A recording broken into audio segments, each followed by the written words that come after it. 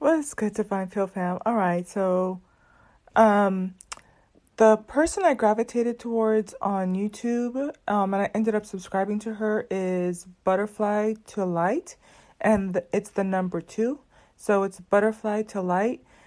She has a YouTube video called Mercury Retrograde May 10 to June 2nd, 2022, All Signs. I really like her style.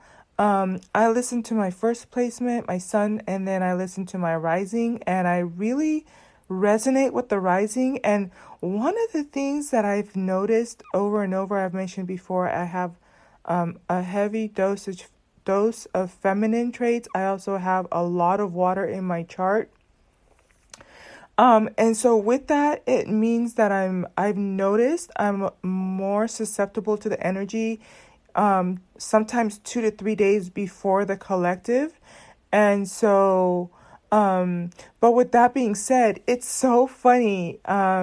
If you know, you know, but some of the things I've been saying definitely resonates with what she's talking about, for my rising.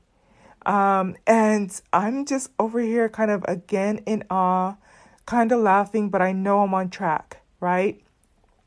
And I really like her style because it's kind of prescriptive and it kind of gives you checkpoints to kind of see where you are, how you're handling it.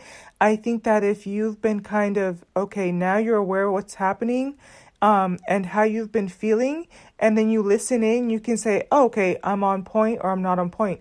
Another important thing too is check in with your different placements. Like I said, I checked with my son first, and there's room to think about things there, but the sun one definitely resonates. You definitely hear me dealing with some of that energy right about maybe 2 to 3 days before the retrograde came in. So there's that sense, and this has happened, like I'd say within the last 3 years. I've started to notice I'm just so sensitive to energy. Like before y'all get it, I start feeling the energies, good and or bad. Um so yeah, just wanted to share that resource with you. All right, peace.